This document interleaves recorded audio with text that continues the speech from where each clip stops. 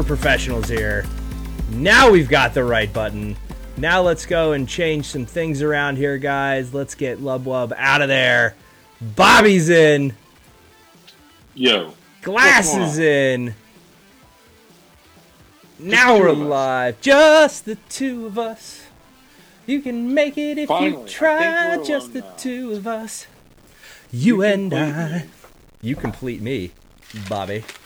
How you doing, buddy? Well, good, man. Welcome back to Bounty Board with the not sick Bobby. Yeah, that's good.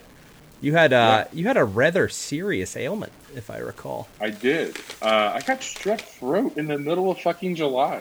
It's awful. It's the end of times, man. It's terrible. Cats sleeping with dogs. What? Bourbon. 2 quarts of celery juice. Ah, there you go. Sponsoring this episode, your local produce stands celery sauce. All natural organic grocers sponsoring tonight's Bounty Board. I love it. And cameras that stay in focus. There we go. We got it. Hey, shout out to a few people tonight, right? Let's do it. Shout them out. Caleb, Lubwub, he's out west. He is. He's at Comic-Con, man. I thought Comic-Con was just like a thing that like really, really cool people did. Are you saying that he's not really, really cool? Is that what we're... Yeah, that's the grounds I'm laying here. Is that what you're getting at? Is Caleb is not really, really cool? All right, we're throwing the gauntlets down. Big time. Hey, big time. He's not here to say anything differently about it. That's all right. That's true. Probably agree. That's true. No, he's at Comic-Con, man. That's so awesome. It is. It is. I was going to maybe try and go this year, but that fell through. Yeah. A lot. This is also the first night where I feel weird staring at the chat, which is firmly over here, while you're over here. So it's like I got to do this. Normally I've got other people to mask it, but now I'm kind of like... Oh, I'm like... Well, really quick also, before we get into like why it's weird right now, Sarge, big shout out to you and your new family. Mm-hmm. He is doing the fatherly thing and hanging out with mama and baby girl. So we are missing you, hoping you and the family are doing well. Can't wait to see you. Smurf, and we should have a full accoutrement next week. Yeah. This is what's going on. I'm fucking out of sorts tonight. I see that. I've been sick, and it's just you and I, which I'm really excited about. It'll be fun. But my computer completely shit the bed due to some mismanaged installation stuff by me before the show tonight. So I'm recording off of my iPad, and I'm monitoring chat here on my phone. And I just feel so exposed right now. Yeah, in a little bit of a bubble. So if I feel or seem more awkward than I normally look, that's what's going on. Yeah, it happens, man. I had I went and fired everything up, and then all of a sudden the Streamlabs chatbot just was like not working at all. So I was like, oh shit, I didn't know what to do. So if you are new to the stream and I miss a follow or there's not a shout out or something like that, I apologize. I will get to it. I guess I can turn at least this one on, so they're all working. But it was weird. Anyway, let's roll into this. I'm going to do the intro like we normally would there, and then we will get into a couple news topics, and then our topic of the evening. So we'll dive into that. So, what's up, nerds? Welcome to another episode of Bounty Board, your intimate and artisanal video game podcast featuring your favorite goofs. Tonight, I'm your host, Eric Hybrid Glass. Hello. Joining me to my left on screen, actually directly in front of me, as presented, is Bobby Lumberjack Smack. Yo. And then as we said, Caleb is out in the promised land of nerddom, San Diego Comic-Con, the mecca of all things nerd throughout the year. And then Ryan is at home with Private Sky, Sergeant Sodium. So congratulations to them. So let me now get over to the episode notes so we can jump in here. Oops, that's the wrong episode. There wasn't too much news. A couple of cool things this week. This is such a weird time of the year. It is. I continually go back and forth on, this is great. I can actually catch up to some shit now. There's a backlog. And I go and I fire up the backlog, and I'm like, I just want to hear about new games and play new games. And I get stuck, and I realize that it's going to be a little bit longer. We're almost through it. It's just that post E3 just. Yeah, we got a couple weeks. I mean, you're lucking out because you happen to be a Switch owner, so I don't know if you actually looked at the news articles. Oh yeah. But I read this article from our friends over at Twinfinite. Let me pull this up real quick for Hayes Madsen over there. I almost, when I got done reading this piece, ran out and bought a Switch with Marvel Ultimate Alliance, simply because anybody who says the combat shines as bright as an Infinity Stone and harkens back to the days of X-Men's Legends 2, Rise of Apocalypse, way back in the day, just makes me super happy. Everything about that game just looks great. Is it good? Don't let me down. It's currently installed on my Switch. You haven't played it yet? It comes out Friday. Oh, it's not out? I thought it was out. For some reason, I thought it was out today. No. It comes out this Friday. So I did that. So I have the Nintendo Online service that they offered. It's like $20 a year. Mm-hmm. And if you're a subscriber to that, they have this voucher you can buy. For $100, you get two games. Okay. And I picked the download for X-Men as one of my first games. Not X-Men, I'm sorry. Well, X-Men will be there. Right. But Marvel Ultimate Alliance. I'm with you. I got that installed, and then I got Fire Emblem. But both of those are going to come with like a week of each other. But yeah, it's an awesome time to be a Switch owner for a lot of reasons. Yeah, I mean, Fire Emblem looks great. Three Houses, I think I'm super excited that. Another reason, I mean, not that there's not a ton of reasons to not own a Switch now. I just haven't. Same reason I haven't gotten a PS4, man. It's a time thing, you know? For sure. And I mean, like, I think that you're at a weird impasse too with that. Like, they just introduced some new hardware. I think they're making it a bit more enticing. Like, even just today, they announced a new updated version of the original Switch with a better battery. Yep, that's in here too. Which is great. So, I mean, like, they've got a lot of good things going. There's a lot of reasons to buy a Switch, in my opinion, but I completely understand why you wouldn't right now.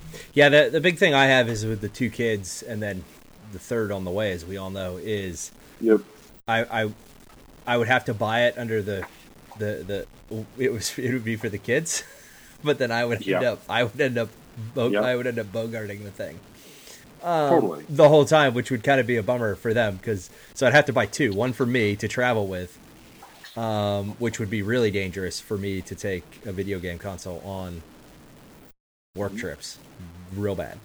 But yeah. So, can I ask you a quick question? With the current lineup of Switches that are out, which one is for you if you're going to get one? I'd get the full model. I wouldn't get the light. Yeah. No. That light stuff is garbage, as far as I'm concerned. All right, moving on from Nintendo. This was exciting. The Thor 4 will be directed by Taika Waititi. However, so good. That makes me incredibly happy that he's going to write another one. He's going to direct another one. That makes me happy that Hemsworth is again going to be there.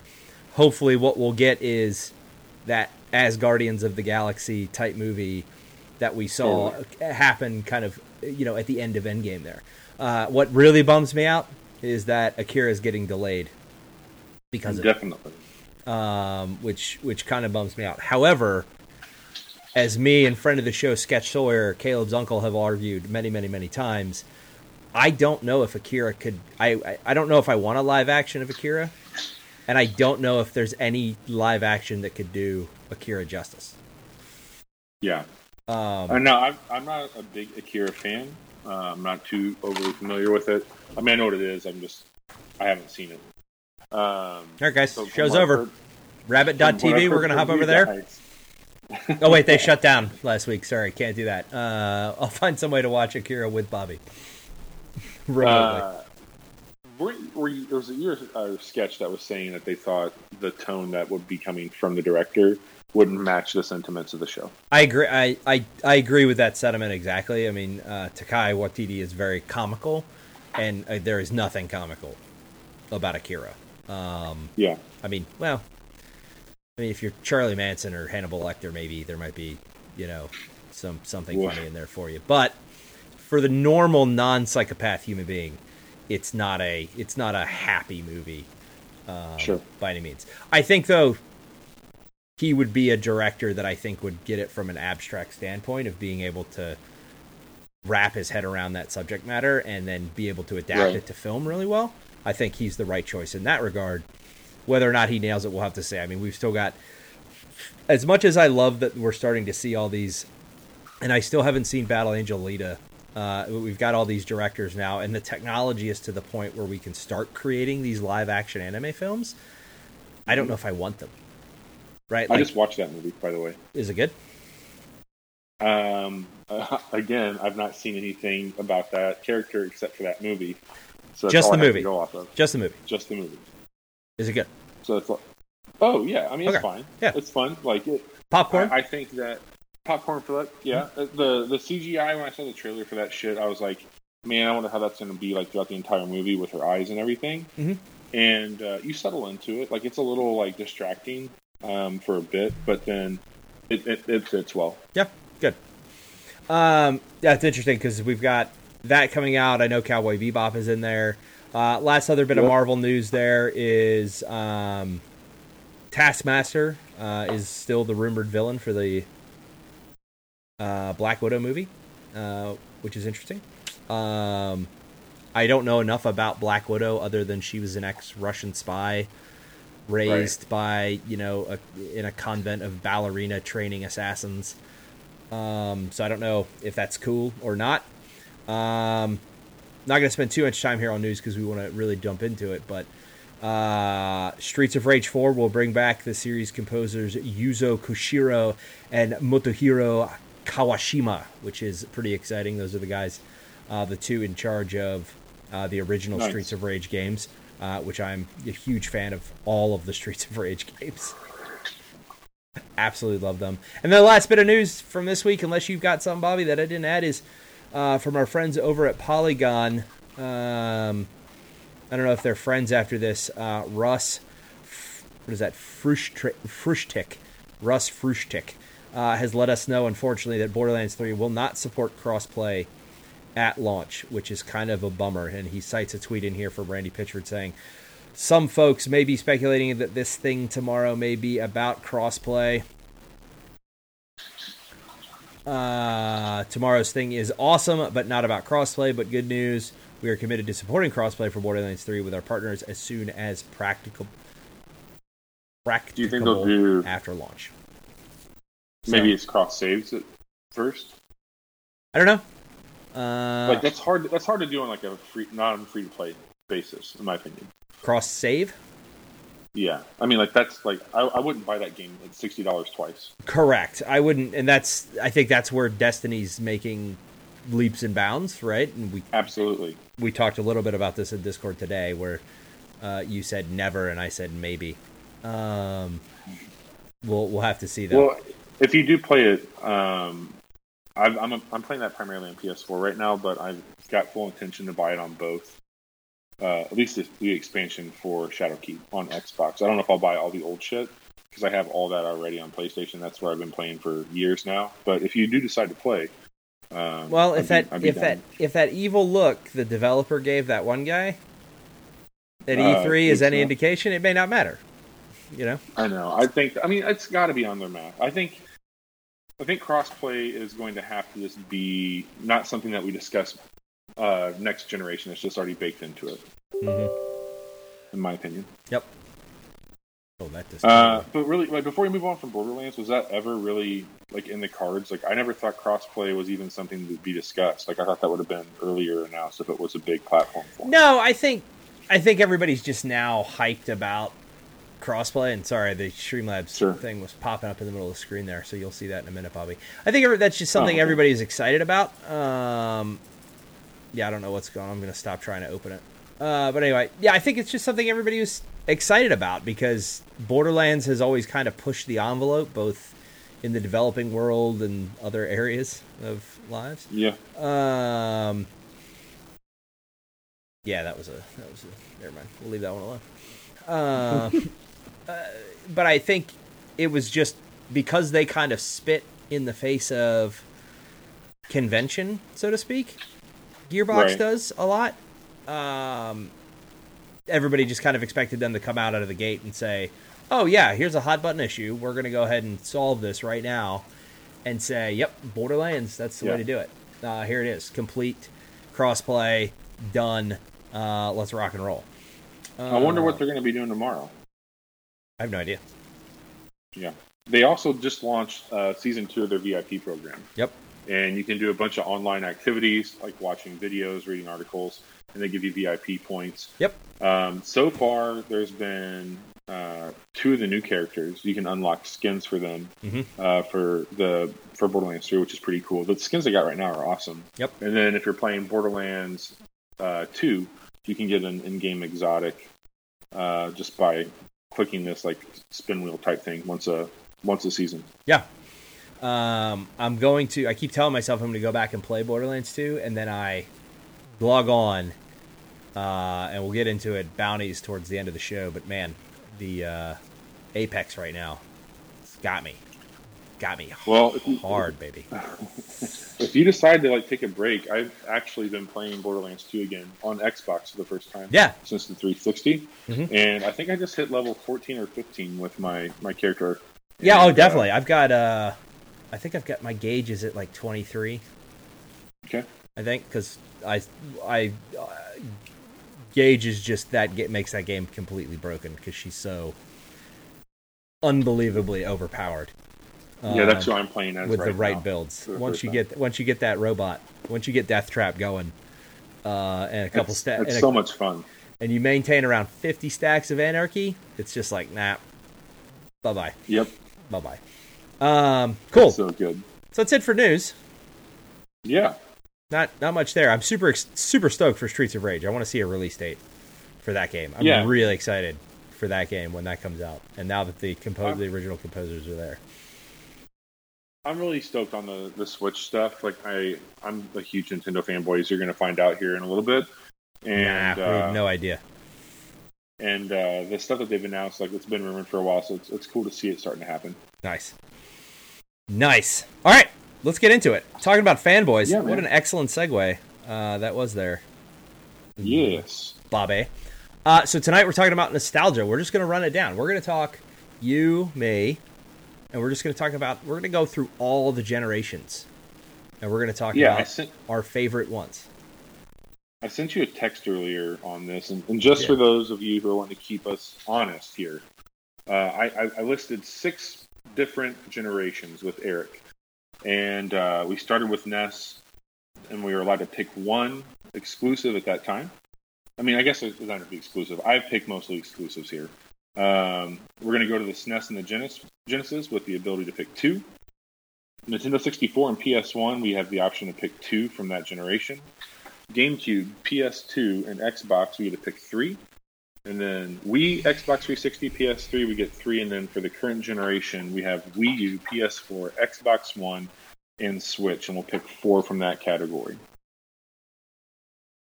It's going to be tough. And I'm it's going to be tough. Like, I found this to be harder as you got closer to where we're at now. I found it really hard when we got here. Basically past like 64 for me. PS1 64, after that, it gets a little bit murky. Yep. I sent this to a few friends just to kind of gauge where they're at as well. And we might post this up on our Twitter after we record to hear what you guys think. We might actually just do it right now. Who the hell knows? Yeah. As we get it going. I love it. And this is like, here's why I'm excited to do this with just you. Like, I've met you on this show. We obviously have Discord off the show, and we talk through a lot of things, but I think this is a pretty cool indication to get to know you, because a lot of these games formed the types of games that I play today. And I remember very fondly, like, the games I was playing with my friends, and you kind of collect like-minded people when you're younger, because it's usually just like, oh, I'm going to my buddy's house, they have these games, so I have to like that game, because that's what I'm going to be playing tonight. But as we've gotten older, we've gotten more decisive in what we like to play. And for me, this is a little peek behind the curtains of maybe the type of shit you were into as a kid, like what formed some of the stuff you like today. Like, it's going to be, in a way, an interview for me. Yeah, I like that. I like that. So we'll kind of go back and forth here. Are we starting? Where are we starting? We're doing reverse psychology, where we're starting now and going backwards, or are we starting? No, let's start from the. Should I recline my chair? recline your chair. Like I'm actually in therapy? Yeah, I can do some ASMR questions here if you want me to. No, let's not do that. Click my Let's go. uh, NES. Did I lose you? all All right, now you're back. I'm back. All right. So let me just throw something out there real quick so you know, and I don't know if I've told you this story. So I was introduced to the world of video games by my doctor, my pediatrician. Really? Because I had an eye tracking issue. And my mom, being the kind of crunchy person that she is, not wanting to put her son, who had all the problems that I had when I was a kid, she refused to put me on Ritalin. So we went to a holistic doctor. He, put me on a very, very, very specific diet called the Feingold diet. And he also figured out that I had an eye tracking problem, right? Pretty young. So I was unable to, do the little, and my eyes were kind of all over the place. So he read about this thing that came out in the States called a Nintendo Entertainment System and said, hey, you should check this out because it forces the eyes to focus on one thing. Yep. The whole time, right? Because a little known fact, a lot of people don't believe, is Mario actually stands still. Mario doesn't move. Yeah. The background is what's moving, not Mario. Yep. Which is kind of interesting. And if you know that, it changes the way that you play the game completely. Which is kind of interesting. But anyway, long story short, we got a Nintendo, and now today I have excellent eye tracking, simply because of that. Thanks, Nintendo. Yeah, thank you, Nintendo. I owe that all to you. So now, if we think about that, there's a lot of people who would say, if I'm going to have to call my favorite game of that generation, but Mario I liked, Zelda I liked, but I was not really hooked on it. Was not really getting into it until Castlevania. Yeah, man. When that game came out, that's where it was. Out. It was over for me. Now, how old were you when you got your first Nintendo? I was 5. 5? Okay. No. When did Nintendo come out? 84? 84, I think. 6.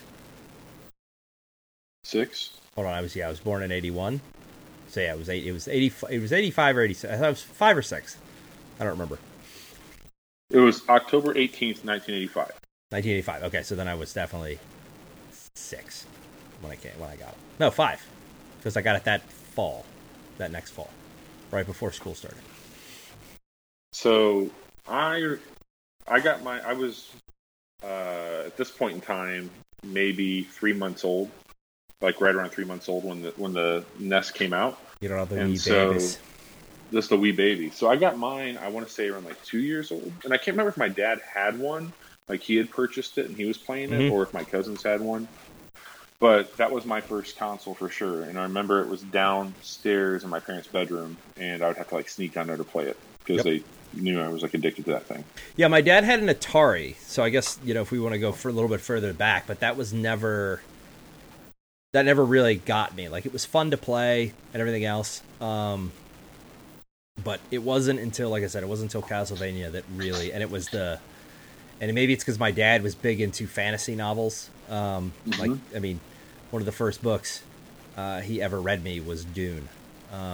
Oh, cool. Like, he would just read it out loud when he was reading it. That's so awesome. I think that was the subject matter. And then my dad read me Lord of the Rings, just to put me to sleep. I wouldn't see pictures or anything. He read these were not picture books, sure. They were the actual books. So I think it was that with the subject matter, and I hadn't seen anything like that in, like, Legend of Zelda was cool, but it wasn't, Arrakis and the Spice Mines. It probably felt a little bit more juvenile. Yeah, compared to Castlevania. Totally. And I can see that. Now, did you stick with the series? Oh yeah, I've played all of them. Nice. I have not gotten into the latest one yet. I'm going to pick that up here maybe in a week or two. Are you going to get Bloodstained? Yeah. Cool. It's good, man. I have it. I like the game. It looks amazing, as they all do. All right, Bobby. Super Mario Brothers 3. Pretty straightforward for me. I remember the movie The Wizard, and learning about the warp whistles or the flutes and shit, and watching that and like seeing how you can like bounce behind shit. And back then, didn't have the subscription to Nintendo Power, didn't have the internet. So if you'd seen that movie and you get to show that move to your friends, they're just like, how did you figure that out? The wizard, talk through it. But that was a game that the music, like, I really connected, like, video game music, like the whole thing, like playing something that had a cool soundtrack. It looked really, really fucking good. The different suits and the sprites that came from that. I mean, it's Mario, man. Like, love him and hate him, but he's great. No, I think Mario 3 was awesome. And that, like, I watched Ready Player One again, and you could love that movie or you could hate that movie. I absolutely love that movie. Every time I watch it, it makes me feel good. Well, I've read the book like 4 times. I think there's a lot of people who would argue, but I think the book is such a literary masterpiece in Ernie Klein's like sense of nostalgia that he brings to the table. Sure. And I have a real connection with it because I lived a lot of that, what he's portraying in that book, and it is. It's my dad put it best. He's like, it feels like a Goonies for the video game generation, and I totally agree with that. Absolutely. But yeah, and then I went back and watched The Wizard. Actually, I saw it and put it on with my kids in the room, and they were both looking at me like, as I'm giddy watching this, when the Power Glove comes out at the end. Oh my god! And my daughter's looking at me like, what the hell is going on right now? And I'm like, I don't think you get it, because that was the movie that was announced in. Remember, nobody knew. Yeah, this was before there was no Google, there was no internet, there was no Twitter to ruin anything. It was literally, and this kid put this thing on in a movie, and we're all like, what the hell? Okay, quick sidebar. Like, I'm just gonna say it. Like, I don't know if there's been something that has gotten anywhere near as cool as what the Power Glove was. Agreed. Ever. Nope. Conceptually speaking, that thing was fucking wild. It was so far ahead of its time. Yeah, man. Like, and I'm looking at like all this VR shit that's happening, and like Nintendo just needs to make the Power Gloves for VR. Totally. Bring them out. Yeah, I don't know how that's not a thing. Them. Yep. I don't know how that's not a thing. With all the motion shit and like the Joy-Cons, like they could have a Power Glove. Oh my god. Well, I saw this interesting thing. I saw this interesting thing the other day talking about power. It's like this tap to type thing. Have you seen this thing? Or it's like, what is it? I don't even remember. I have to find it and go from there. So okay, so we covered SNES. Yeah. Let's jump. NES. Sorry, not SNES. Let's jump forward a generation here. Yeah, man. Now we're in the SNES Genesis. Man, generation. Things got real fucking angsty around that time. They did. That was back, like, everybody now thinks we've got console wars. Yeah. You had no, there was no such thing. Like, today, nothing, right? You've got nothing. The console wars back then were out of control because there were literally diehard exclusives. Like, you got to think about it. Yeah. Sega and Nintendo were the publishers making all their own games. Third parties had not really become the powerhouses that they were today. You were hoping as a third party developer that Nintendo or Sega would pick you up. There were offshoots like TurboGrafx 16, which we didn't get into here. I don't think that was mainstream. You can also talk about the end of the N64 life cycle, like the Atari Jaguar, which I was one of like 1,200 people to own one of those. Sorry. Not sorry. But yeah, this is when it really started to pick up steam, right? Like, yeah, Sega does what Nintendo don't. Yep, exactly. Sega does what Nintendo don't, and that's exactly right. The Sonic and Mario feud started. You had Mortal Kombat starting to come home. This is when you saw. This generation is when you saw the arcades start to really go, oh, wait a minute. Yeah. This is happening, and we may go out of business here because of these home consoles. And you had a pretty big jump in graphics. Mm-hmm. And at this point in time, it went from being a novelty item in households to like, this is everybody has one of these. Yeah. Like, you've got this in your house, you know what it is. This is not only Nintendo, this is a Super Nintendo. Yep. And like, it's already like where it starts. It's like, oh, well, I already have this. I'll just get the new one. It's a big jump. And then Sega says, we want some of that money. And we're going to bring in this whole thing about power. And we're going to have this attitude that's like super fucking unapproachable. We're going to call our fucking console the Genesis, the start of it all. I mean, talk about hubris, right? Yeah, the definition of that word is we are the beginning. I remember the first time I got to see a Sega, and I was sold. Like, I wanted the Super Nintendo. I had a Nintendo, and I saw Sonic, and there was just something that was so unsafe about Sonic. It felt dangerous. He was the bad boy. The bad boy. The bad boy. Oh. Sonic the Hedgehog. What is wrong with us right now? And I was just like, I gotta have that. Like, I have to have it. Yeah. Give it to me. Yep. Let me be the bad boy. And here I am, some fucking rotund bowl cut, trying to be a bad boy. It just didn't work out. Like, it wasn't in the cards for me to do that. You were rotund. You were. So this was, when was this? Genesis was at 88? 89? 91. Or was it 91? Right. Okay. Yeah. Oh, yeah. It was almost a 10-year break or 6-year break between the two. So I was right at 10. So I was literally, there was me and the only thing this kid, Nathan, had up on me. We were the two bad boys of elementary school. We both had the same haircut, man. Shaved on one side, long, down the one, combed over. Yes, you sexy man. The only thing, the jean jacket, baby. The only thing he had over me in the 4th grade was his mom and dad let him get earrings. My mom and dad would not let me get earrings. Shit. Man. And just the 2 little hoops. It's totally normal today, right? For a dude to have earrings. But back then, oh man. Nathan, that was it right there. He was it. Anyway. Games. That's awesome. Let's talk about games. Games. Games of the generation. But you got to fucking talk about like the time, man, because like it was fucking. You have to. It was such a big time. Well, we have to set the context for why we chose these games, right? I mean, it can't just. You have to talk about what was going on in your life, how old we were, because that shapes a lot of how we moved up the chart here.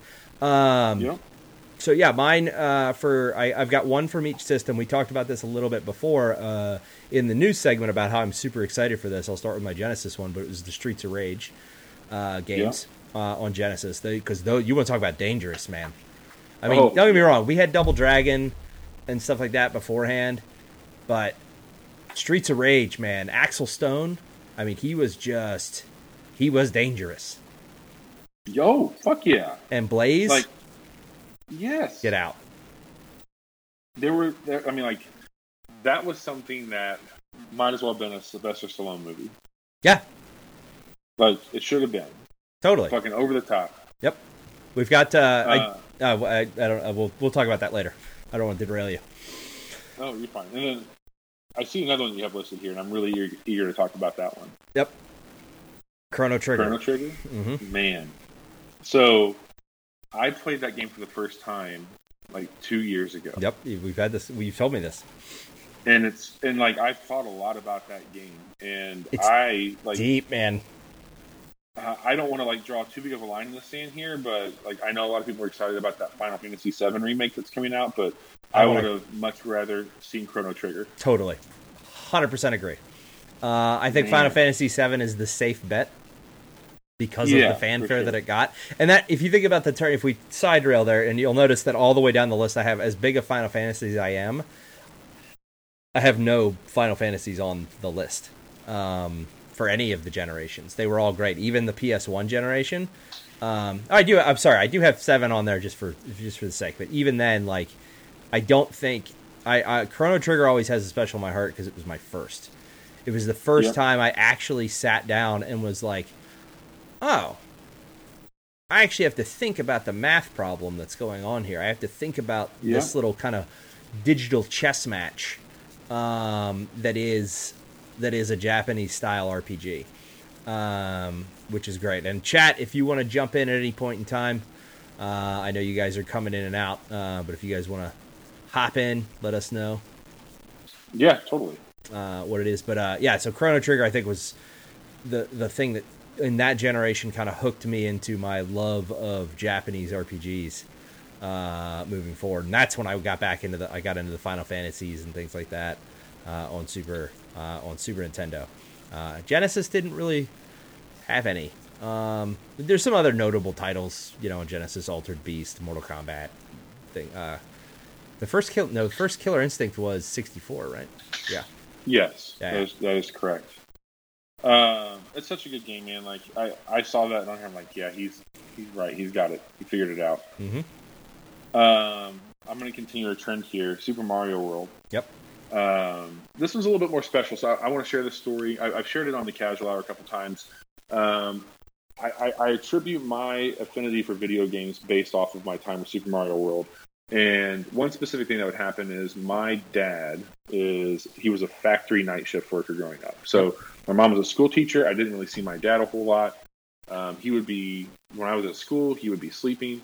But I remember he knew that I was really into Mario. And he thought, he saw the Super Nintendo and all this shit going on with it. And there was a segment in the first world of the overworld where you could essentially get extra lives by jumping into this little area, hitting the bucks, and it'll come out, like once you unlocked it. Yeah. And my dad got off work one night and came home and he maxed out my lives. Yeah, 99 lives in Super Mario World. And he told me, he's like, okay, I did this for you, now you have to beat the game. And me beating this game became like the showmanship of the household. Like my parents would have their friends over from like different organizations in town and work. And like the whole thing, the end of the night would be, okay, you have to watch Bobby beat Mario World. And I would go and load up the final castle and I would go through it and like legitimately like could like sing and like hum the credits to the people there. Like it was a giant production. And like I think about that nonstop when I think about why I play games. Like that's definitely what. Dude, that's that's an amazing story. Like it really is. Like that's awesome. That is like my dad come home, like he'd be tired, I'd crawl on his lap, he'd be able to play some video games for a while, but then he lined it up, he said, beat the game, I beat the game, and Mario World, one of my favorite games ever. Yeah, that's a really cool story, Bobby. Like yeah. That's the thing, like that generation of games I think has versus like, we talked about this a little bit with last week with the loot box, conversation. With Fat Jolly Guy. I don't know if you got a chance to listen to that. This also goes back to there was a lot of craziness last week. But it also goes back to our conversation about couch co-op a little bit. In like, I feel like these games, not that you can't, like I have a lot of really epic, like memorable moments in the last couple of years for these types of games. And moments that I have in games, but I think a lot of what we had when we were kids, like those moments with your parents, like you have with your dad, I have a bunch of moments with my brother when we weren't trying to murder each other, that are like that in the fact that because you're both there. I remember beating Mike Tyson's Punch-Out for the first time. Oh my God! Because it was a sleepover one night, and it was me and my two best friends at the time were just rotating the controller around, and then finally I was the one to beat Mike Tyson because I had memorized the pattern. I had done it. And that moment right there, like if I ever saw these two kids again, like that would be it. Like that would be the moment where I go, you guys remember when we were, 12 years old, sitting around doing this, and all of a sudden I got him, and it would be. Where we don't have those now, I don't think as much. Well, like on the subject of loot boxes, like it would have been like that story wouldn't have been anything if I'm like, oh yeah, my dad spent $25 and unlocked, some level upping, some shit like that for me in the game. He bought me the first 25 levels of a battle pass. It wouldn't be the same to me, like knowing that my dad had to fumble his way through that to do it, like, makes it.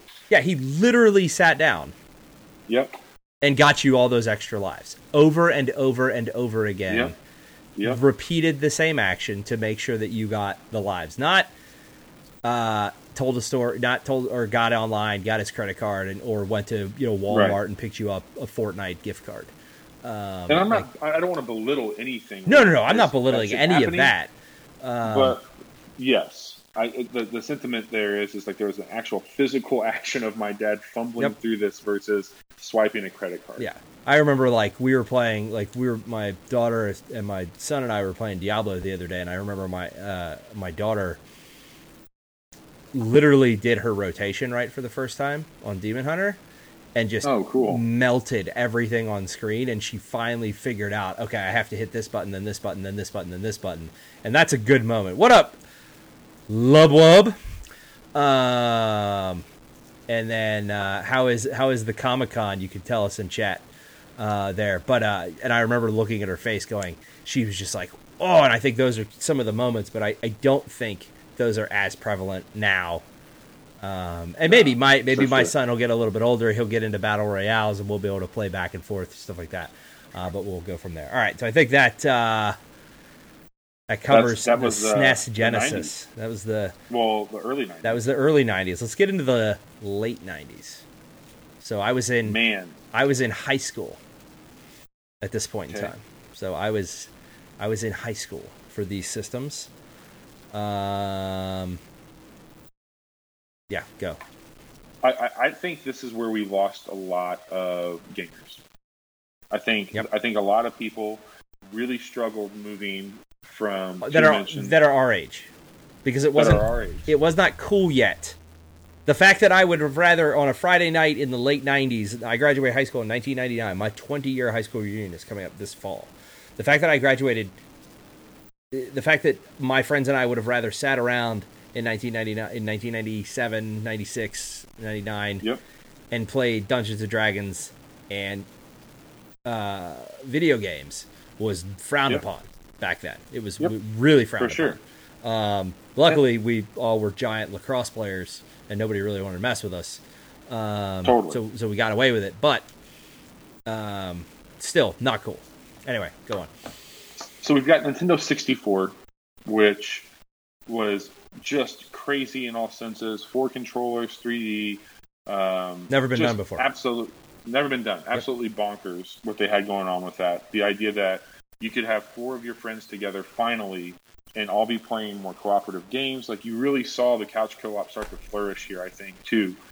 And then Sony, long history. They come out very similar to Sega with this crazy powerful CD-ROM based home something that console. had never been done before.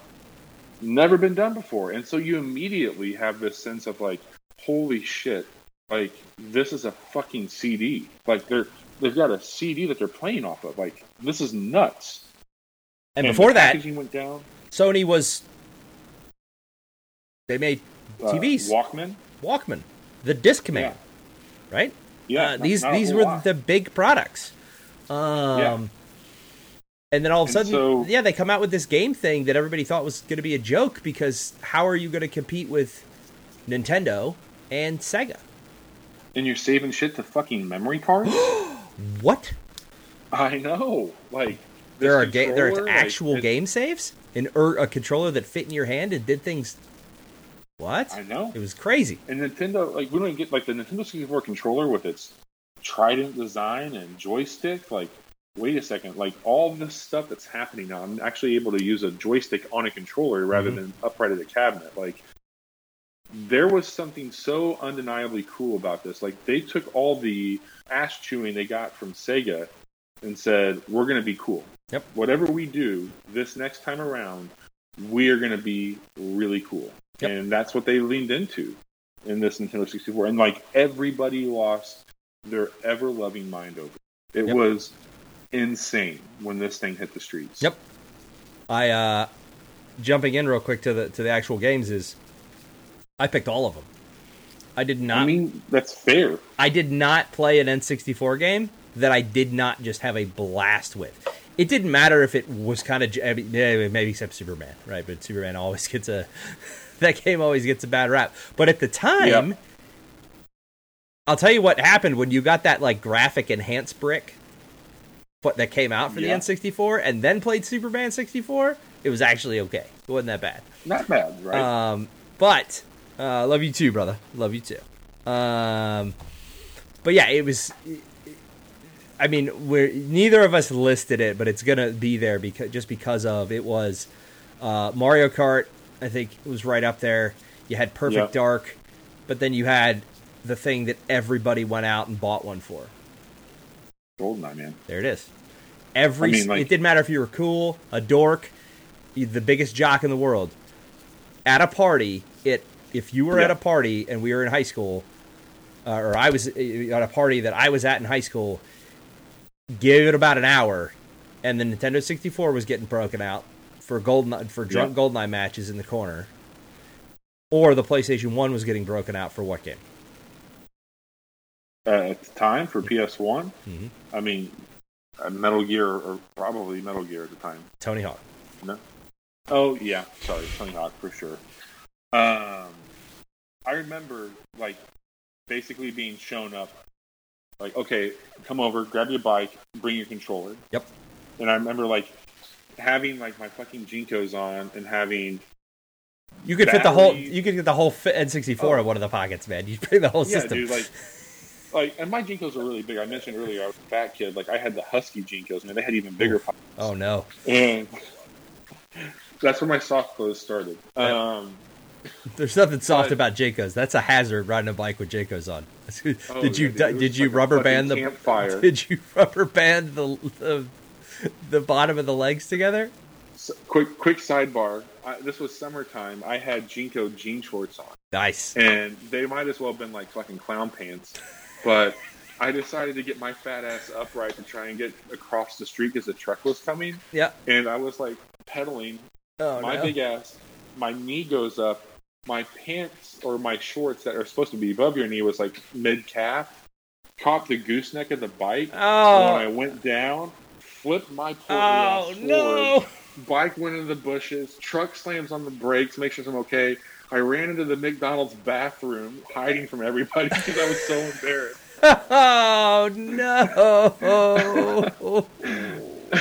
And the controller was okay though. That's good. That's all that matters. The controller was fine. It has. I don't give a shit about my bleeding, mental stability, and adulthood scarring. Not so much. You're missing a tooth, blood everywhere. Yeah. But as long as the controller's good, we're good. Now, dude, man, there's a friend of mine that had a very well off family, and they had a basement that had a projector. Oh no! And I remember going over there to play GoldenEye for the first time, and my little measly square was bigger than any TV at my parents' house, and I thought that I was the best fucking player ever. It was so cool. That was the best, man. We went. I think I told this story. It was Couch Co-op a couple weeks ago when we had Matt on, where we literally one time it got so heated at a party at my friend's house. His parents were out of town. We were drinking Bacardi 151 all night. Oh God! And it got to Bacardi 51, and there were other things ingested that night as well. Herbal varieties. Ew. Some of them were, some of the shapes we ingested were in breakfast cereals as well. Anyway, it got to the point where we got creative in our engineering to prevent people from getting punched in the face because they were looking at each other's squares. We literally took cardboard boxes and shoved them on the corner of the screen. And then when you sat down, you would have to put the two people playing on the bottom would literally have the cardboard resting on each other's head like this, which became a problem because then we would have to, you'd be elbowing the dude on the bottom this. Yeah. And then, and then the two guys above you would be their chins would be on your head. And it was the most ridiculous thing. Those are honestly, those moments, fucking just sweating and playing that shit and hanging out with your friends are absolutely some of my fondest memories. Yeah. Absolutely. I mean, that generation of consoles just had so many good moments like that. The South Park game. Oh my God. Because that had the multiplayer too with the cow gun, and you'd hit them with the cow grenade, and you'd see the ribs in the inside as your character just died of suffocation. It was all right, come on. I'll say this much. So, for the Nintendo 64, depending on what day of the week you ask me, not only was it my game of this particular time frame, but still today. You could ask me tomorrow, and I might answer the question of, The Legend of Zelda: Ocarina of Time is my favorite game I've ever played. Yep, and it's amazing game. I can guarantee you, this was the sea change in my life with games that caused me to become the gamer. That caused me to look at it more than just like something you do. Like, this is when I became obsessed, and this is when I was sold. And like, I think I podcast about games today. I write social media blogs about games because of this particular game here. Like, this is the game that has led me to this conversation with you tonight. Yep. Yeah, I mean, it was so good. But you got Parappa right next to it. Fuck yeah, I got Parappa next to it. So my buddy... Like, not arguing with you. I'm just saying. He had he didn't have a Nintendo 64. He had a PlayStation, and his parents were a bit more controlling about the content that he would consume on it. Okay. And so he didn't have a ton of games. But Parappa the Rapper was one that we had, and holy shit, Kick Punch, man. It's on the mind. Kick Punch. All day long. See, one we didn't mention on the Genesis era was Toe Jam and Earl. And that, I don't know why Parappa, that was a pretty big game as well. Yo, up there. The new one just came out. Yep. And then, well, I mean, you know, I look at that kind of like the way I'm looking at Battletoads, right? Yeah. I mean, Battletoads was, back in the day, Battletoads was amazing. I do not like the new graphic style that we saw. Like the cell shaded, kind of like clean looking. Yeah, I want my dirty, grimy Battletoads. The same thing that would happen if we got a new Earthworm Jim, right? Yep. Or Clay Fighter. Yeah, Clay Fighter. Another one we didn't mention a couple of those back in the Genesis. I mean, we could spend all day long going super nostalgic, but the other ones I had was Metal Gear Solid. I think that was, if I had to look at one game that generation that really solidified my love of not necessarily what video games were or could be, but what I saw as a true experience from video games at that time. It would be that Metal Gear, not the first Metal Gear, because it was the first Metal Gear Solid game, right? Right. I mean, 3D stealth action, never been done like that before. The storylines, the way that Kojima just effortlessly weaves things together. Yeah, it just, I think back to it. Snake! Yeah. It's so crazy. And like what that spawned. I mean, shit, Death Stranding coming out in November. Like, oh yeah. Starting back that far. It's crazy. I mean, you look at Kojima. And then Final Fantasy VII's on there, of course, but I mean, I think that was, I had played a lot of Final Fantasies before that, but I think that was just such a new jump for the system and the powers that you saw. 4 disc, right? 4 disc? 4 disc. And so, I mean, like, even then and there, like, to see that packaging, be like, wait, this is a game? Yep. Like that shit we laugh off now, but that was a big fucking thing back then. Like, this is a game that's 4 discs long. Yep. Look at how this looks. Like, holy shit. Yeah, it was great. And the cutscenes, you never had cutscenes like that before because you couldn't do that. You know, full FOV videos. Crazy. It was wild. All right, so now we're moving out of high school for me. Probably into high school for me. Into high school for you. Mm-hmm. Into the GameCube. Yep. PS2, so Xbox era. So this was my sophomore year, 2002. 2000. I would have been a sophomore in high school. No, you were. Yeah, sophomore in high school. Yeah, no, I'm talking 2002 is when they came out. So that was my. Yeah. 2002 was when the original Xbox came out, because I remember being in the dorms and seeing those things, and I remember seeing NFL Fever, and I remember looking at NFL Fever going, holy shit, look at these graphics. I know. As I'm playing actually on a Gateway computer with a Voodoo 3D-FX graphics card. My dad bought me the most state-of-the-art graphics card on the face of the planet to go to college with.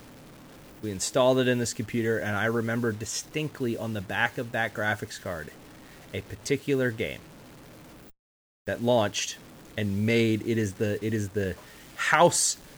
name that built Microsoft as a gaming brand. Was on the back of this computer graphics card. Underneath it said, "Coming soon from Bungie, next generation shooter." Then you saw these graphics, the guys in the Warthog, the Master Chiefs in the Warthog jumping over, man.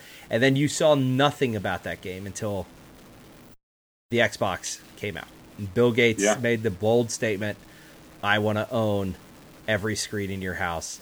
And Microsoft started to make their move, as they've always tried to, get into the living room. Yep. Which I think they've succeeded with. There will be people who argue, "Oh, PS4 sold 94 million units." That's great. Who cares? Guys, Microsoft with Game Pass and the fact that you could do it on PC and whatnot, they're everywhere now. Well, I mean, and there's still like a shit. I don't really have anything to like factually back this up, but I'm just going to say, like, emotionally, I feel that there's still probably people playing Xbox 360s more than there are PS3s. Agreed. And there's a lot of people that just haven't made the jump to these current consoles, and they're still playing their old shooters and sports games from that generation. Yeah. I mean, when you look at there's a ton of shit there that they remastered for this generation, but I would say between Xbox One and now PC and that, like, there's been a lot with Sony for sure, but I think that Microsoft definitely has established itself today's standards. I mean, if you look back at when they were, everybody's like, "Oh my, what's Microsoft getting into the ring with Sony and Nintendo? Like, are they crazy?" And then here we are now. Same thing they said about Sony getting into the ring with Nintendo and Sega. You know, right before this, some interim systems there. We had the Atari Jaguar, which was Atari's last ditch effort at making something relevant in the console world. Yep. The Jaguar was an interesting console. You needed a master's degree in engineering and physics, as well as sports medicine to work the controller. It was, and computer science. It was you take the Duke controller from the original Xbox and then kind of square it out a little bit and make it so you can't hit any of the buttons correctly. And there you go. You got the Atari Jaguar. I don't think they did any ergonomics testing. I think it sounds wonderful. It was good. It was good. Okay, so GameCube, PS2, and Xbox. That's where we are here. Yep. So what's your GameCube pick? Eternal Darkness, hands down. Yeah. That game I played through 4 or 5 times and and still had jump scares in it. The first time I ever played through that game, and there's the part where the first time you ever lose your sanity completely, and the game throws up an error that looks like it corrupted and crashed, and literally sits there like if I ever get to meet Dennis Dyack, I'm going to shake his hand and give him a hug, because that was the greatest piece of scripted awesomeness in video games ever.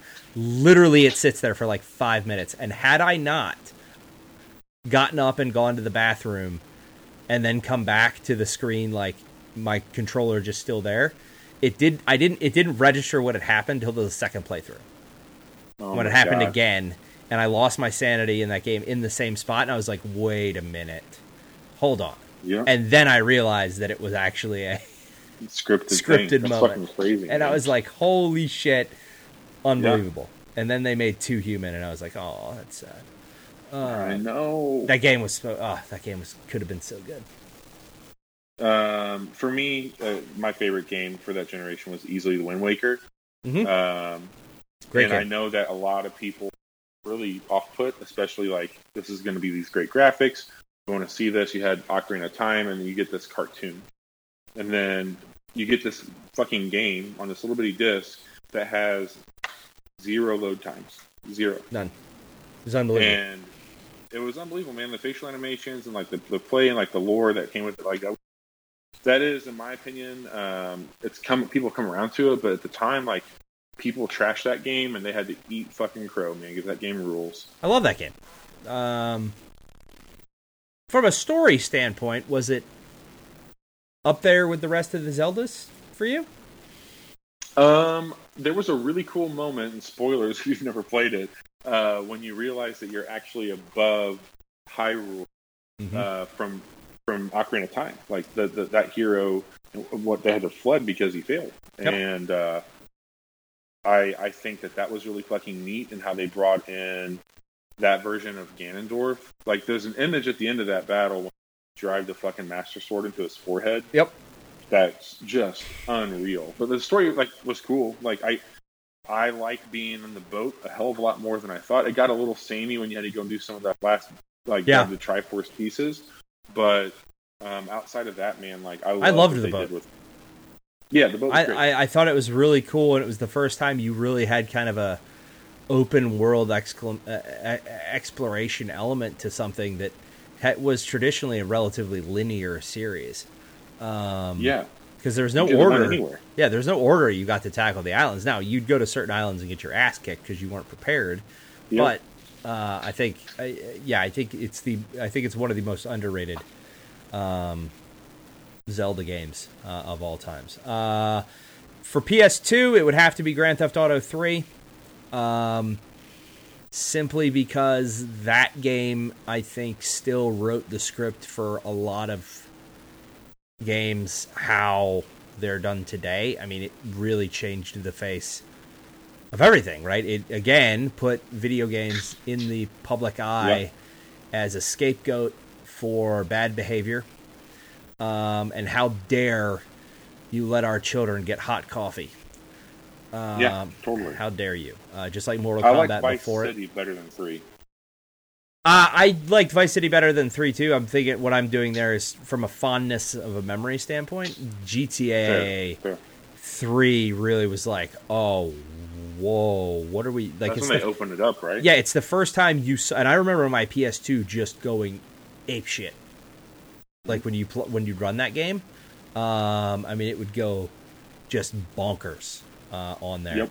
And then, Fable, Halo 2. And then I'll let you. I agree wholeheartedly with your other one. I'm sad that I didn't list that one, but it's definitely up there.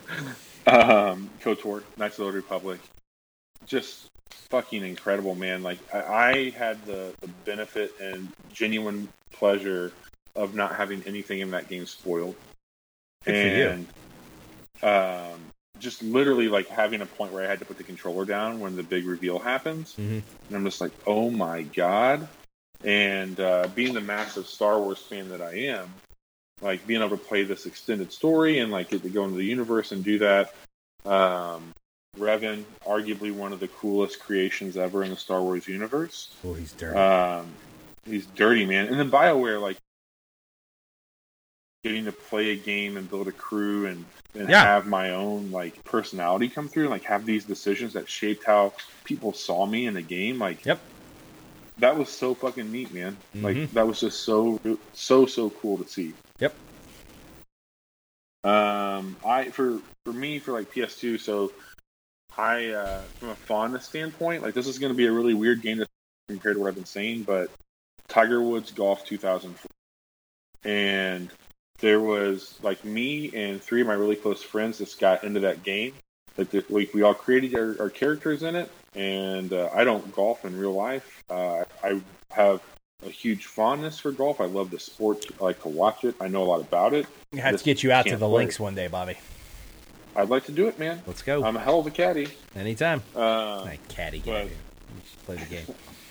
I love that game and the memories of just ordering pizza and hanging out in my parents' basement and playing with my friends and creating like these ridiculous characters. That was a lot of fun for PS2. Yep. And then arguably like one of the longest reigns since the 64 era. Like PS2 is a big deal. Like I'm not going to downplay that, the original Xbox, but I think something special happened with the Wii and the 360 and the PS3 era. Like there's some really innovative stuff that's video games at that era became mainstream. Yep. Absolutely. That is MTV unveiled the 360. Yep. That is the era where video games became something that everyone had to pay attention to from an entertainment medium standpoint. You had, I've listed them across the board there, right? There are so many, the Halo franchise again. In that one, you've got Mass Effect. I don't mean to steal that, but that was still, that was there. Call of Duty, I think the original Modern Warfare 4 is where the world stood up and said, "Oh, yep, these video games, these are not a trend." And if you think about, like, Call of Duty over the last couple of years has kind of fallen off, as as all things do. It's hard to keep that type of momentum. But if you think about Modern Warfare 1, Modern Warfare 2, and Modern Warfare 3, the massive ramp up that Activision. Now, granted, Activision also had Guitar Hero cranking for them at that time as well, which was moving units and Skylanders. But if you think about what Call of Duty did for the esports scene, right? When Modern Warfare 3 dropped, you had that Call of Duty arena thing that Hastro and Fwiz hosted with Justine Ezerick, iJustine, right, where she was one of the hosts on the show, and they would bring in like pro teams and then coach them, and then they would go back out and play another match, and you started to see this. There were always like video game competitions, but I think Call of Duty 1, 2, and 3 are where esports really started to solidify and become not necessarily this nebulous ball of hot mass in the middle of the universe, but start to solidify into solar systems and planets. The trade culture was huge. Yep. Rental stores were still thriving. GameStop. You've got GameStop peaking. Gamefly. Gamefly starting. You've got Pimp My Ride, where they're like, I'm going to put an Xbox in your car. I'm going to put a 360 in your car. Like, that, it was the blend of like, X to the in Z. a lot of ways, X to the Z, man. Yo, dog, I hear you like Xboxes. But the thing of it is that they made them, like I mentioned earlier, like this was launched on fucking MTV. This was a pop culture icon now. It had the iPod effect that we saw. It had the iPhone effect and the Android phones, like the mobile smartphone market that we see today. This was like that same group of people like buzzing about some shit. You had game journalism really thriving. More people could do it with the internet.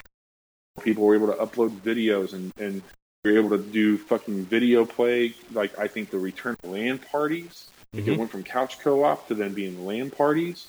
Like, this shit got bonkers. And there was fucking games coming out left and right. Like, this is like how things are today. Xbox Live was established. It launched with the system day and date. There was no. I remember the original Xbox came out, and it wasn't. It was a year. It was like 18 months after launch when we got true online play, and then it was a year and a half or so later that we got Halo 2, which was the real.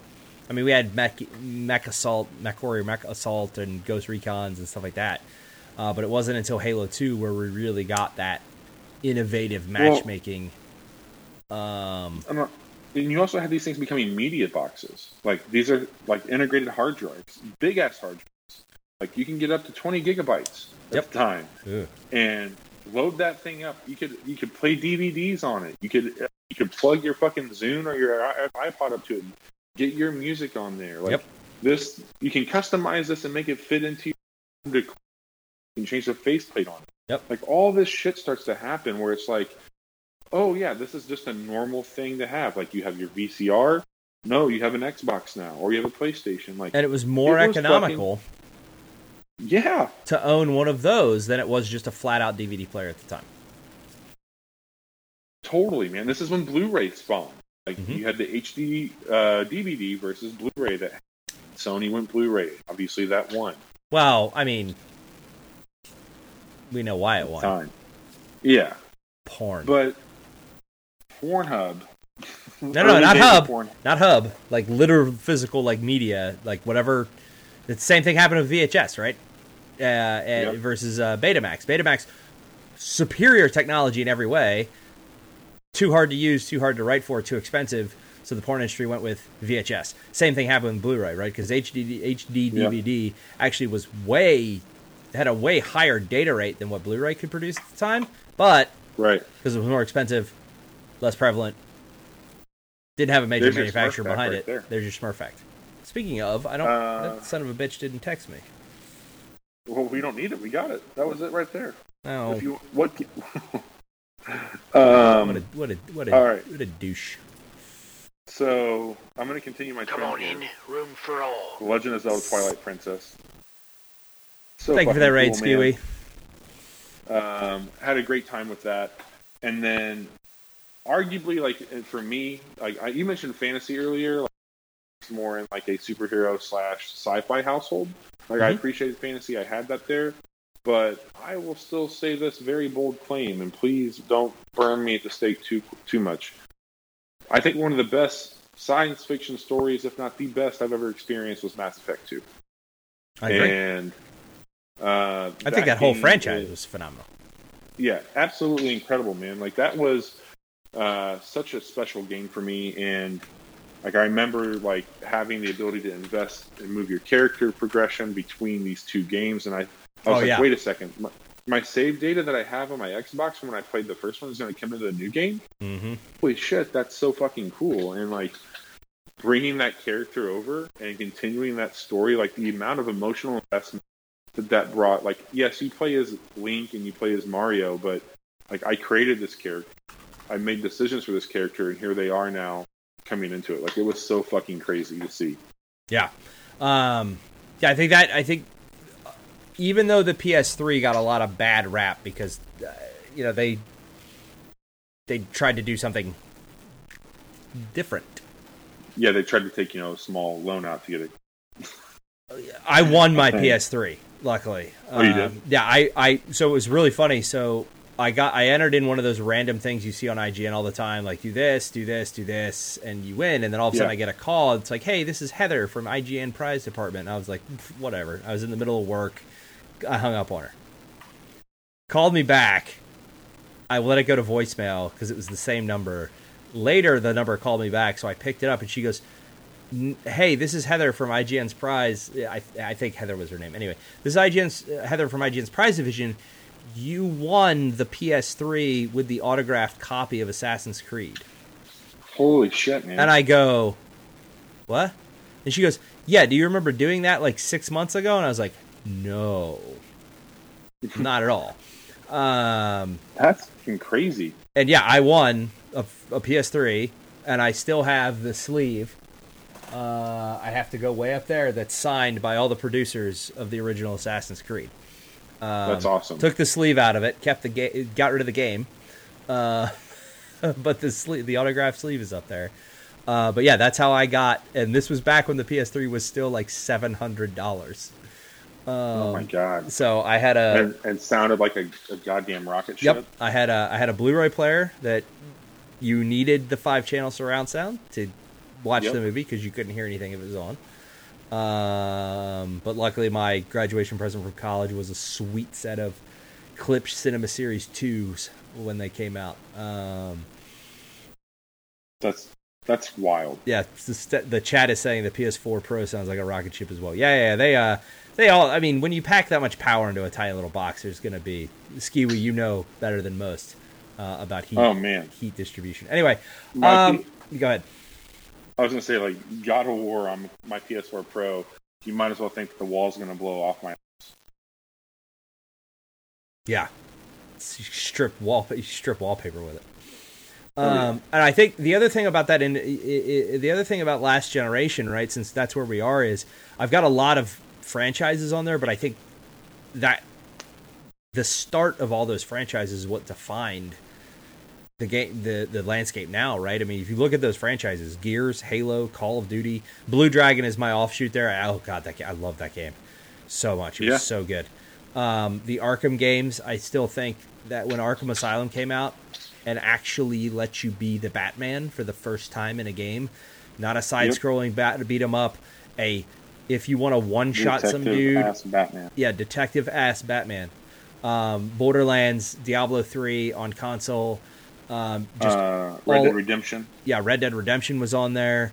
And you started to see, like I said, pop culture really start to take root in gaming and mainstream really start. I mean, do you remember there was a thing IGN did where spoofing Randy Pitchford back before the original before Borderlands 2 came out about when Randy Pitchford said something about mainstream. It was Damon Hatfield, Brian Altano, and I can't remember who the guy that was actually playing Randy Pitchford. but he was walking around mainstreaming people. Like they'd say something stupid and he'd slap them, and then it'd be like mainstreamed. Oh my god! But it was back when Randy Pitchford was cute and charming for doing his magic tricks. Not like, is there something else going on with this magic trick, Randy? What are you trying to hide or make disappear here? One thing I will say also to button up that generation for me, like literally the last game I played from the generation was The Last of Us, and fitting, like that was an unreal experience. Like it was unlike anything I had experienced emotionally in a game at the time. It's like listening to Closing Time when the bar's over. Yeah. Like that game was just, it struck such a tone, and I know it's a special game to a lot of people. Oh, it was anxiously so good. awaiting the sequel. But yeah, Last of Us. Yeah. All right, cool. So let's now move into the current generation, and I know we've still got some games this fall. We've got a whole bunch of games next spring. Yeah. I think, if I had to say one game so far this generation, and this is simply because of my mental issues, suffering from something like this, is Hellblade, just because it's so close to my heart. I mean, that game is it's not the most overly dramatic, like, combat effective game. The combat is good. It's there. It's Ninja Theory. But the way the story of Psychosis is told is something that could not have been done in previous generations, right? Eternal Darkness did a really good job on GameCube. If I have to equate something to it, the way that you lost your sanity, but that was more of a mechanic in the game versus what this character was going through, and things like that. And then Apex is going to be up there on my top lists, not necessarily because it's the greatest battle royale ever done, but because I am a marketer. I have a college degree in it. It is a case study in that regard, from all times. The Division series for the subject matter. Again, Diablo 3 is going to be on there just because they are the loot games. Borderlands will probably be on there when Borderlands 3 comes out. I know there's a ton of games for Xbox and PC and PS4, but as of right now, I think those are the ones that are really kind of like. I mean, think about it. When did the Xbox? 2011. 12. Okay, so it'll be 7 years. No, 8 years.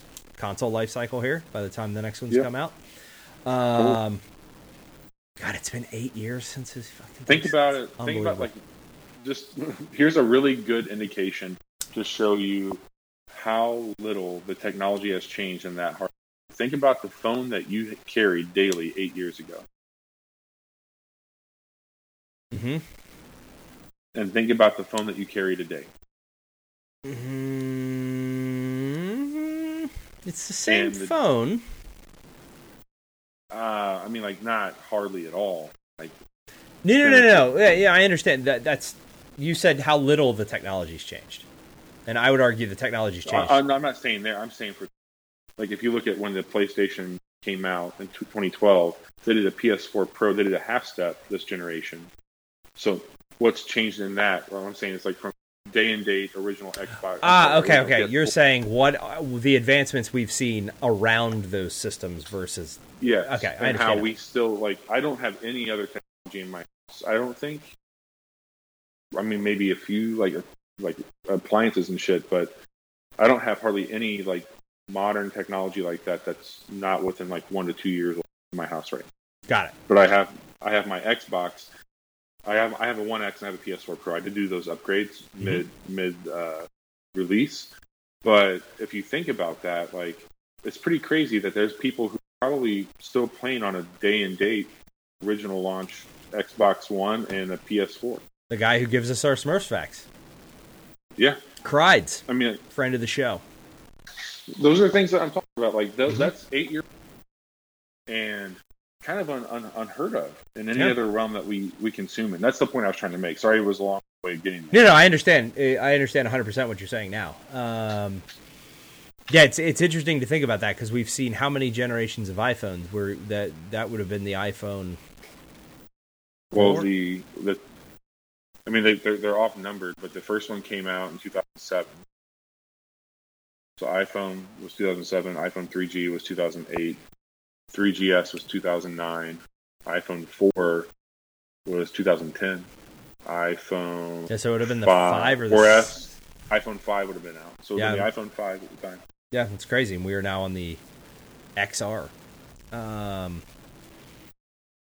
which I'm thinking about leaving to go to a Pixel Yeah. because I'm not the guy to talk to you about that. I know it's an economics thing with the Apple tax. You know, as much as I Sure. love. As much as I love iPhones and things like that, it's just you know, my daughter is getting to the age, and unless I can get cell phone, I'm not paying. I went and talked to AT&T the other day, and I was like, I need to make my bill cheaper and add another line, or keep my bill exactly the same. And they're like, well, that's just not possible. You're gonna end up spending another $50 a month. I'm like, you're not hearing me. I have no contractual obligation to you guys. Oh, well, hold on a second. Let me see what we can do here. Oh, now your tune's changed that you know I can walk out the door and actually shut you off. Yep. Google Fi, though, is supposed to have another release here that's supposed to make iPhones work a little bit better on them. And then I may switch to them because that service is just economical out the wazoo. Anyway. So let me run this down here. Back to Wii this. U, PS4, Xbox One, and Switch. So for me, I'm doing exclusives here. Okay, that's what I've been trying to stick to the best that I can. So for the Wii U, which it's fucking crazy to think about Wii U and Switch in the same generation. Yeah, it's Wii U, Mario Kart 8. Yeah. This is a great the deluxe version that's on the Switch, fantastic. But Mario Kart 8 was so good on the as far as the PS4 goes, I'm going to ask for a little grace here. That I have a tie for me, and I have Horizon Zero Dawn and God of War as my favorite games that have been out on PS4 this year. I have thought about Horizon Zero Dawn, I think, almost every day since I played. That game is very special. And then we get to Xbox. And So let me ask something about Horizon Zero Dawn real quick. And I don't mean to sidebar, because I've only watched people play it, and I've watched the middle of the game. Are you on Earth? Is that like a machines have taken over? Humanity is down type thing? Okay, cool. All I wanted to ask. And a little mechanical nugget. When you have somebody who makes first-person shooters that are usually buttery smooth, make a third-person action game, they bring a lot of that. Works really fucking. Yeah, no, it looks great. I just had never watched it from the start and ascertained that from the story. I think they're using that engine on the new Kojima game also. Yep. Okay, Horizon Zero Dawn and the God of War tie for me. We get to Xbox, and I think that the big giant elephant in the room has been, up until this point, they just haven't had a lot of exclusive games that are really worth a damn. People, if you ask them what are your favorite Xbox games that have come out this generation, a lot of people are going to point to the Forza series and what they've done there, which they're really well done. We need Sarge to talk about those. No shit. If I had to really say like what it would be for me, it would be Titanfall or Game Pass. Game Pass isn't really a game, but like I think that they've done something special there. I'm just gonna throw it out there because I don't have another place to use it, so I'll use it with Xbox. So that's where I'm playing it, played it. Is The Witcher 3, and just I mean, so fucking good, man. So good. Like if you like fantasy, you've got to love Witcher, right? Yeah, absolutely. I like that game so much I went back and read the books. Are you excited for the TV show? Yeah. It could be a crapshoot. I think because Henry Cavill is such a fan of the series, I'm giving him the benefit of the doubt. I think they made some major missteps on casting outside of him. Instead of being Mads Mikkelsen? Yes, it should have been Mads. 100%. I agree with that. It also should have been Kate McGrath. Should have been playing Yennefer. Oh, thanks, Kinsey. Do you know who Kate McGrath is? I'm looking her up right now. So yeah, she's the if you remember the assistant from the original Jurassic World, who gets eaten by the by the whatever the hell the swimming one is. She's been in a whole bunch of stuff, but she is the living embodiment of Yennefer, like, period. If you look her up, there's zero reason why that woman should not have been cast, like, period, to play her. See that. I think a much more apt person to play Triss would have been the girl, the lady from Game of Thrones, the wildling, the redheaded wildling. Married to Jon Snow in real life. Yes, thank you. Yeah, I can't remember the actress's name to save my life. She was also in that last Witch Hunter movie with Vin Diesel. Yeah, she's been good. Yeah, she would have been a much better Triss. Other than that, like, looking through the cast list is like, okay. Yeah. But I yeah, get that. I think as long as it's a like, him becoming a Witcher thing, I'll be okay with it. Yeah, totally. If that's not a thing, what? I hope Gonfaro Dim is in it. Yeah, he's just such a fucking cool character. Very much, and it's there's so many cool characters. I hope, Bloody Baron. Yeah, I want to see by the end of the first season, I want to see the scar on the face, and I want to see the second sword. And if this is a journey to become Geralt, I'm good with it. I think Henry Cavill will be fine. Just as long as he doesn't do it like Superman. Right. I think we'll be okay. And all right, back on track here. My last game to tell you about is probably my favorite game of all time, and that is Breath of the Wild. Oh, I thought you were about to say Titanfall. I was like, really? No, not my favorite game of all time. Good game, but no, The Legend of Zelda: Breath of the Wild is my favorite game. And I have only recently replaced Ocarina of Time with Breath of the Wild. Yeah, so, I mean it's still the single reason that if I get the money to blow, I'm gonna go buy a Switch. I just don't, 2 kids, a mortgage, and a wife. It's. I totally get it, man. I totally get it. If you were at a point to pick between a PS4 and a Switch, I would encourage you to go with the Switch. Yeah, hands down, I would go with the Switch at this point.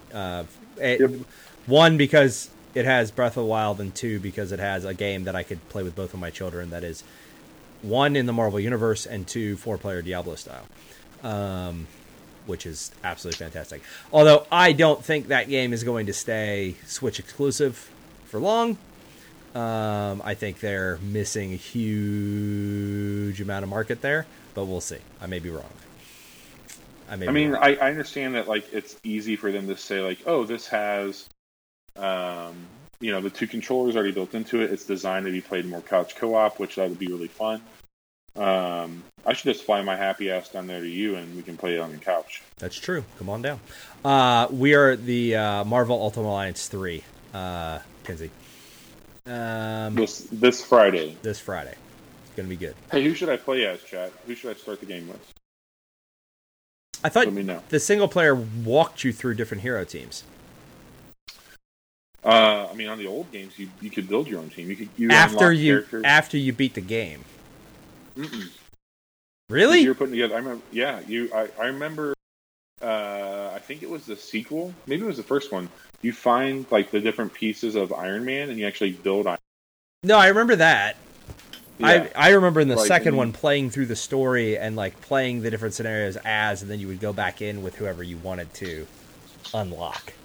You could have your different teams. They had cutscenes and shit, but maybe that's what I'm remembering is the cutscenes, and then you could play whoever you want. For sure. Nice. Well, this was fun, Bobby, as we knew it was going to be. So yeah, man. Like, I got to know you a little bit better through those games and know playing back then, which is fucking rad. Yeah. I don't know if Caleb would have known half the older games, or if Ryan would have, that we talked about. But I think they would have been. I think they would have been able to hang. I think the nostalgia one for them is a little bit. It would have been a little bit different. I don't want to put. We can let them comment when we're all together next week, and when we get into it. I didn't get a actual fact from Smurf, which is too bad. So we're gonna do I'm just going to click on this first link that I saw here. Okay. And the random fact, the Smurf fact, oh yeah, for this week, is going to be some cats are actually allergic to humans. Assholes? That's all cats. Though it's uncommon, since humans bathe more than your typical animal and don't shed as much hair or skin, some animals can still be allergic to humans. However, it's most often because of the perfume or cologne we wear or the soap we use. And for more great info about pets, click on the 15... No, we're good. Check out the 15 signs your dog is depressed. Oh, God. I would die if I knew my dog was depressed. I know our dog is because she hasn't been out of the house in a couple of days, and she's a herding dog, right? She is a working dog. Mm-hmm. She is thick and muscular, and you can see veins in her arms, and she has ripped. She is a working dog. She is meant to be outside all day, and when she does not get her walks, she gets really mopey and will just sit there and stare at you with her ears back and looking all sad, like, please take me out of the house. And then you open the front door, she will like run. All four arms. She will run to the car and jump in the back of the car. And it's just like, man, I'm so sorry, Riley. Tomorrow we will go, I promise. But she hasn't been out in 2 days, and she gets super mopey when that doesn't happen. Anyway, so normally we wrap up the show here. We didn't have any reads this week. Right? No. Okay. So, right, we're off the hook then, Bobby. We don't have to do any real work today, which is good. We are off the hook. Weekend at Bobby's. Weekend at Bobby's. Now I'm trying to stretch here. Nope. Anyway, we'll just close it down. I thought we had a little closing thing. But now I've closed it and I can't find it, so Caleb can fire me later. Anyway, normally what we do is we wrap up the show with our bounties. I think next week's actually our bounty episode, our full-length come to the table. Yep. With what we've been doing. For? What are you excited for? Talk is about that it. The inaugural one? That's our first one, right? That is our very first one, so that'll be a little bit different programming next week for everybody. But our bounties this week, Bobby, I'll let you go ahead and start, and then I'll wrap it up and bring us home. I have been watching. Well, I finished it. I watched I Think You Should Leave on Netflix. It's very much kind of like, if you like Tim and Eric, it's very similar humor to that. I can't remember the guy's name that put the show on, but he did some writing on SNL, and I think he's done some stuff with The Lonely Island.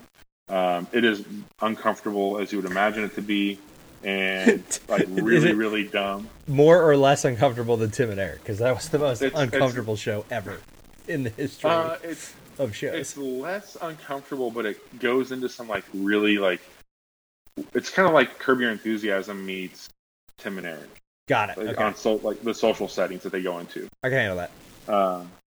So it's on Netflix. You can check it out there. I think there's like 6 or 7 episodes that are 15 to 20 minutes long. It's really dumb. You consider yourself warned. Okay. I'm listening to a band called The Symposium. All right. I like them a whole lot. They had a new EP that came out recently called the Sonic Crystal EP. And I like these guys a whole lot. One of the things I enjoy about them is every one of their songs they have an outro that they do, which is really fucking cool, like a different type of outro. Nice. A good jumping off point if you're going to check them out is a song called Tony Stark, since we talk a lot about Marvel tonight. Okay. Check out Tony Stark by The Symposium.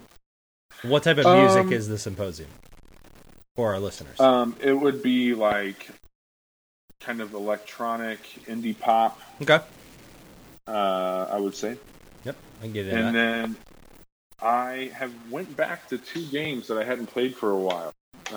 It's low. I have all these I need to finish, but all I want to do is play Breath of the Wild and Destiny 2.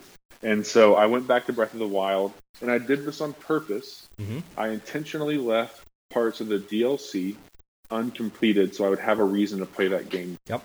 Rather than just running around Hyrule. So I left myself these little nuggets, and I'm back in deep playing through it, and it's still very good. And I went back to Destiny 2. That was a game I loved. Destiny 2 and Destiny. I got really frustrated when Forsaken came out with some of the changes and some of the RNG rating certain things. Mm-hmm. And so I threw the towel and I said, fuck this game. I'm moving away from it. And some of the things I've been seeing about what's coming with Shadowkeep in September and a lot of the stuff that had happened after Forsaken, I had bought the version of Forsaken that gave me all of it anyway. So I went back to it, and I've been doing some of the Forge stuff. I've been doing some of the stuff with the Menagerie. And there's some really fucking cool things. I mean, like, for a game that people used to say doesn't have that game will keep you busy week after week now. Yeah, there's a shit ton of content, and that's, like, you guys are all playing it again, and I'm like, God, do I want to install this and buy Shadowkeep when it comes out? Dude, it's like, and I'm going to get like, Shadowkeep for sure. And then I'm like, but there's so many other things coming out this fall that I want to spend money on. And I've got to think about it. Like, the problem I have is I have to think about this, right? Before, the dollars are always tight because we're very, very big budgeters. But now I have to think about it like this. In January, I'm going to have to buy diapers. Yep. Something I didn't think I was going to have to do again. Yep. Being 39 years old next year. But next year it's going to happen. It's coming. Well, what do you have right now with that? Do you have Destiny 2? Yeah, I have Destiny 2. I've got everything through Forsaken. Oh, thanks, Kins. I thought you were on the podcast where we announced it a couple weeks ago. Yeah, I bought everything through Forsaken. I bought that whole season pass, so I could jump back in and play everything up to Shadowkeep. Yeah. And are you on Xbox or PC? I'm on Xbox. I downloaded it on a PC too, though, when it was free, so I could jump in and play it on PC if I wanted. Why don't? Well, if you have that itch, let's play Borderlands instead, because I know that we're both getting Borderlands 3. Yep. I have not done the DLC yet that came for Borderlands 2. No, I haven't done it either. They really. Yeah. So maybe we can do that. Yeah, we can do something that I can play going into that. Yeah. We'll knock that out. What have you been doing? That's all my stuff. What have I been doing? Let's see. Apex. The ranked. I've been listening to the normal stuff. I haven't watched really anything new. We're watching Parks and Rec again. That show is just so... God, it's so good. The thing I love about that and The Office, it is my 4-year-old son understands the humor in both of those shows. His favorite character from The Office is Michael. Like when Steve Carell leaves the show, he kind of tunes out a little bit. He thinks Michael was the funniest character ever. And then and Dwight, of course. But he looks at me and he goes, "Look, Dad," because he thinks I'm Dwight. And I'm like, awesome. And then my wife looks at me and goes, "No, you're kind of a perfect matchup between Dwight and Jim." And I'm like, well, at least there's a little bit of redemption there. Thanks. And then on Parks and Rec, he every time Jerry does something stupid, he knows to laugh, which is the funniest thing on the planet. And he thinks absolutely, and he thinks Ron is the funniest person on the planet. Everything he's not wrong. Everything Ron Swanson does is just hysterical. Which I think is great. But other than that, yeah. So back to Apex. I got into that actually. It was right before. It was the day we recorded last week. I started playing, and I just for season 2, right? Yeah, just for some reason jumped in and started playing in the ranked lobbies, and that has put new life into the game for me and made it fun. One, because who are you playing as? Mostly I'm maining Octane, because that is my playstyle. Fast, not to rip off Dr. Disrespect, but violence, speed, and momentum is what that character is all about, right? You get your little thing going, and then you hit your jump pad down, and boom, all of a sudden you're over the enemies, shooting them while you're in the air. I posted a cool little Instagram thing, inspired, some Bobby P stuff neat. Of a couple clips I did the other night. But yeah, he's such a fun character, and then the daily quests for the battle pass. I bought the regular battle pass. I didn't buy the 25 levels. But it's the way that they're doing the ranked system that I like, is because, one, it has created a lobby system where everybody's starting to play the game to win, not to just third party and be, kind of scumbaggy about it, because it is about kills and it's about placement in the match. So as I'm climbing the ranked ladder, right, I'm silver 2 now. You get to the point where you're starting to weed out the players you just know you're better than, and you get to a point where you're starting to. I probably will make it to mid-tier gold. I'm not going to say I'm any better than that. But the way that they did it is you get a point, an RP point, rating point, for every kill. You can only get 5 of those a match. So if you get 10 kills in a match, great, doesn't matter. Which is great because they just eliminated kill hunting. Like a lot of people will do in that game, regardless if they win. And then it's all about placement. So then you can get, I think it's 2 points for the top 10, 3 points for top, or 2 points for top 10, 5 points for top 5, 7 or 8 points for second, and then a full 12 points for first place. So the maximum amount of points you can get is 17 points per match.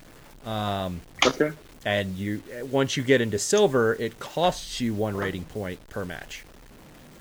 So now every time I go into a match, I'm losing RP, and there may come a point where I'm no longer. So if I have a super bad run of games, I'm going to have to play bronze 1 because I don't have any money to play silver. I don't lose my rank. I don't lose my silver 2 ranking, but now I'm kind of silver 2 playing bronze 4. Like, oh, look at this noob. He's getting stuck with us. That sucks. So I think that's a really interesting way to take that. Now, when the next season comes out, they haven't said anything around how they're going to adjust that, if they're going to do placement matches or whatnot, because they started everyone at bronze 4. So it's funny watching some of the pro level guys run bronze 4 up. Like I've watched Viz and Vision and Halifax and some of these, pro team, Doc and Crafty and some of these pro streamers jump up the ranks, and they just are in their bronze 4 matches just wiping the floor. Oh my god! Everybody, I can only imagine. Like I can't remember if it was Viz or Doc and the guys you were playing with. They had like a, there he goes. A normal question. Mine are red, Ace. I'll answer that one because it's not too far off the mark. But what was the question? Because I have the AMA tag on the stream. What color underpants are you wearing? The soft clothes sommelier. What's he got on tonight? You have black. to look. Black? Nice. Yeah. Nice. It's one of 2 colors. It's either black or silver. There you go. Every day. I do the, I've got the only underwear I wear are the Duluth Trading Company underwear. You say the Duluth Trading Company? Yep. They are, if you haven't gotten the guys' boxer briefs, they are divine. I don't know the brand name of mine. Yep. They are a little bit expensive, but they're worth it because they are fantastic. And I get them in all colors. I got a hot I get mine off Amazon. They are boxer briefs. I like them because they have a net pocket in the front, which is nice and comfortable and breathable, which is all that underwear should be. Nice. The next question was, what do we look like without hats? Without hats? Yeah. So funny story to close out the podcast this week. I got so sick of my hair being in my eyes. Nice, Bobby. Nice. Yeah. That I put it in a top knot. And I samurai'd it. I literally in the middle of my kitchen walked in with my hair in a top knot and a wakizashi. Yes, I have one of those. And I went like this, and I looked at my wife, and I went and handed her. How long was it? It was down to here. Shit, man. So I took off. I lost my hair at 20. Shook. Yeah, no, I No, not close. Wait, which right? My right? Like this? Like me? I don't know. If you Wait, only who's what now? hold on, Ace Platinum is saying if I had to guess your name, age, and job, the guy on the right is Adam, 23, and a music teacher. So now I'm on the right. Oh God. You got the fact that you have 4 letters in the first name is correct. The guy on the left is Jeremy, 49, and works for you're a garbage truck driver, Bobby. Sorry, and you're 49. Well, you know, the keeping the world a better place. You're welcome. A cleaner place. Yeah. All right, Bobby. Yes. This was fun, my friend. Where can people find you? It was a good time. Lumberjacksmack.com. Haven't been super active on there. Just with a lot of the shit that's been out, I haven't been super motivated to put some new stuff out, but that's going to come out this fall. You can find all my social happenings there. Nice. None of my commands are working, but you can find me as soon as I get back into focus here. There we go. You can find me at Hybrid Glass everywhere on the socials. If you're interested in anything that we produce, this is part of the Nerdy Bits TV. This is part of the Nerdy Bits TV group. So we are over at nerdybits.com. You can watch me. You can find my schedule over there at nerdybits.tv. Anything that we write is over there at nerdybits./read. And then all of our socials and everything. I don't remember the way those are, but they're all over there. Anyway, guys, this has been a fun week. We will be back next week with our regular schedule. Should have a full lineup. I believe Sarge is going to be back next week. We know that Lubwub will be back from Comic-Con, so we'll get a full debrief from him. I'm going to be playing some Apex after this, so I will be back in probably about 5 minutes. I'm going to go to drink water, use the restroom. So hang out. If Bobby, you're more than welcome to join as always. But all right. I don't know what you got Jeremy, going on. Jeremy, sorry, Jeremy. I don't know if you got an early route to run tomorrow. Last question from Ace. What is your favorite fast food and soda? So I have the benefit. I don't drink soda, Ace, so I'd have to say unsweetened iced tea there. And I have the benefit of living in Texas, so I have a Whataburger, which is greater than everything on the planet. So there's that. My favorite fast food is Raising Cane's chicken. Good choice. I like that a whole lot. Raising Cane's is good. Cane sauce, man. Let me just bathe in it. Mm-hmm. And I'm like you. I do unsweet tea for the most part. Yep. If I am going to have a soda, I go between either a Diet Ginger Ale or a Coke Zero with cherry. Nice. Yeah, the only time I have soda is if it also has whiskey in it. So, anyway. Fair. All right, guys. Thanks for hanging out tonight. We'll be back here in a little bit. Take care, and be right back. Later.